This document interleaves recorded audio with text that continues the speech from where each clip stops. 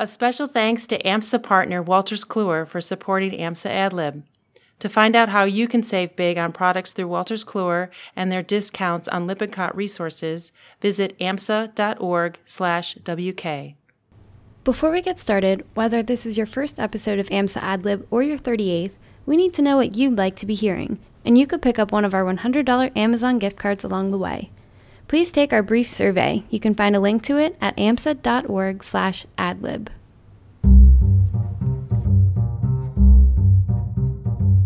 For fourth years, it all comes down to a single moment. Happy Match Week, everyone!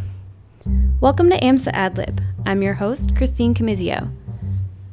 The Match Day ceremonies that will cap off this week at campuses across the country are the end of a long journey for fourth-year medical students. They tightened their CVs, wrote personal statements, and tried to censor their social media presence. They researched residency programs and cities, arranged interviews, traveled some more. Along the way, they made some huge decisions about themselves and their careers. On Friday, they'll get their envelopes. A year ago, on Match Day 2015, our Rachel Glassford was able to catch up with Tripp, then a fourth-year student only a few minutes after he'd opened his envelope. Hello. Hi, Tripp. It's Rachel. Hey, Rachel. How's it going? Good. Thank you so much for taking the time to talk to us today, and Match Day, no less. You may recall Tripp from our fall episodes about the residency interview experience. We'll hear a bit from that in a couple minutes. Briefly, here's how Match Week works. On Monday, applicants learn whether or not they match to a program on their list, but they don't learn which program yet. Starting on Tuesday, those who didn't match to a program on their list work to find a residency spot for themselves through the SOAP, or Supplemental Offer and Acceptance Program. In last year's match, nearly 75% of allopathic medical students matched into one of the top 3 programs they ranked. Only 5.5% were left unmatched.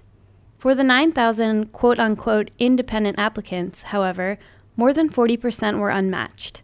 The greatest relief for Tripp, as with many students, was finding out on the Monday of Match Week that he had actually matched. Probably as far as butterflies and being nervous, I think definitely today, the actual match day, that was probably the most nerve-wracking. At Tripp School, here's how Match Day itself works. The graduating senior medical students are joined by their families for a nice brunch. The dean and the president of the university speak, as well as the class president. It was awesome to have all my family there to support me. They've been there through all 4 years of med school, and even before then, supporting me on this entire journey to get to where I am today. It's always great to have family there and be able to celebrate with them. Then it's time. One by one, they go up on stage for their envelopes, but they don't get to open them yet. First, there's a picture. Then they sit and wait for everyone to get their envelopes. The moment I got on stage, I was just like, I can't believe this has my fate basically in it. In his case, Tripp wasn't the only one anxious to find out where he was headed. His fiancée had matched for her pharmacy residency that morning, and they were hoping to match in the same city. But Tripp didn't know what city that was. They had agreed beforehand that she would not tell him where she matched until after he had opened his own envelope. We had done that on purpose, but it was hard for her to keep that secret for 4 or 5 hours. For pairs of medical students, there's actually a couples match to link match results. Any pair of applicants can use it regardless of their relationship. In 2015, more than 1,000 couples used it, but because Tripp's fiancé was a pharmacy student, they couldn't use the formal couples match. But her waiting period was about to come to an end because it was time for the countdown. And so we're all standing up with our envelopes, and they're like, and go. And then you open up and pull out the letter to find out where you matched. And then the moment of opening, it took me a minute to even find where it said on the actual letter. Still can't hardly believe it, because we both got our number one choice. And with that good news, they could move on with their lives. Just so excited to start the next leg of the journey and to know where I'm going to be for the next 7 years and to finally start making plans. It changes everything from looking at buying a house to, I mean, you name it. Tripp would have some friends and classmates just up the road at nearby programs, and the day had turned out well. Just really excited for everyone in my class as well. We'll leave you with a quick flashback about Tripp's journey to this point. Back in episode 20, we listened in when Tripp spoke with Perry Tsai, AMSA's Vice President for Program Development, and then AMSA board member Sahar Barchin, about Tripp's interest in neurosurgery and his experiences on the residency interview trail. You can always find the full-length version in our archives, and it's also part of our residency trail playlist on SoundCloud. Here's Perry. All right, so Tripp, earlier Sahar and I were talking about matching and residency and like how we chose your specialty. So why don't you tell us a little bit more about how you came to choose your specialty? Sure, absolutely. So I got interested in neurosurgery first semester of anatomy in medical school. During head and neck, that was absolutely my favorite section of all of anatomy. And so that Christmas break, went back home, contacted one of the neurosurgeons I'd worked with the year before, and he let me come shadow him, let me actually scrub into the OR and getting hands-on. And I can remember distinctly the first time I saw like a craniectomy and saw the brain pulsating. Oh my gosh. With like the heart. I was hooked. I absolutely fell in love with it. I was like, I don't want to do anything else. This is awesome. So you were a first year med student?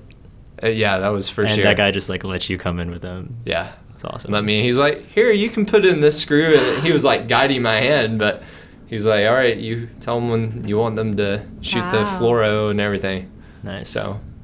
Did you have steady hands? Were you shaking that first time? I was probably shaking a little bit, but kind of once you can almost rest your hands like on the field and kind of use that to support yourself. So you're a natural, maybe. You're not going to admit to it, but you're probably a natural. Who knows? Who knows? He's too modest. I am dying to know what your interview experience was like for residency interviews, because I applied into pediatrics and I just imagine that my interviews were very different than yours. Sure. So, it varies, of course, from program to program as always, but for neurosurgery is very small kind of network. So everyone knows everyone, it seems like. And each time you would meet with every single faculty member. About how many is that? Well, sometimes it was up to one place I interviewed, had 18 interviews. No. Over 2 days was one place. Wow. But probably on average 10. And sometimes they would double up, have like 2 or 3 interviewers at the same time. But like a committee interview? Yeah, almost yeah. Sometimes. But so you interviewed with a lot of people, and then even in some places you interviewed with every single pair of residents. So PGY 1 through PGY 7. Mm. So wow. And what kind of stuff did y'all talk about? I mean, anything and everything. I know one guy was talking about, he's basically the NASA neurosurgeon. Wow. And I didn't know there was such a position. Yeah, I didn't either. And he sees all the patients for NASA that have any sort of neurosurgical issue. Are you trying to say that he sees aliens and you're just not allowed to say? Well, I mean, that's classified, so. I'm not privy to that kind of information. We're gathering audio from this year's match day and would love to hear how yours went. You can record your experience using your phone, using an app like Voice Memos on iPhone or Easy Voice Recorder on Android. Just email the file to adlib@amsa.org. This episode was produced by Pete Thompson, Rachel Glassford, and myself. Special thanks to Tripp for taking time out of his busy match day schedule to chat with us. Joshua Caulfield is the show's executive producer, and Dr. Deborah Hall is AMSA's national president. We hope you enjoyed this episode and thank you for listening. A special thanks to AMSA partner Wolters Kluwer for supporting AMSA AdLib. To find out how you can save big on products through Wolters Kluwer and their discounts on Lippincott resources, visit amsa.org/WK.